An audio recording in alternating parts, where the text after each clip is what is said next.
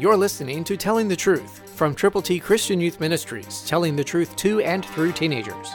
Here is Triple T founder George Dooms. Believe on the Lord Jesus Christ. Be strong and of good courage.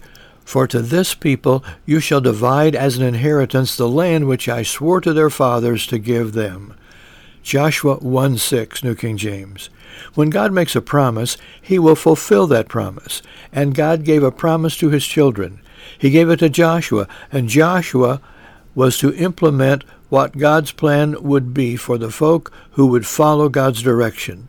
The same is true for you and me today. Even though we are not living in the same circumstance, we are living in a nasty, terrible, mixed up, messed up world.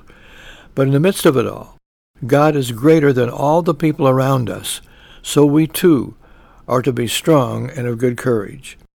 God wants us to trust him completely, so that we will know that he is going to direct every single path in our lives.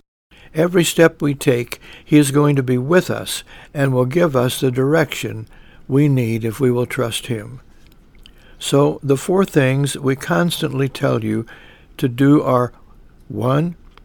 Pray without ceasing. 2. Read God's word and heed God's word.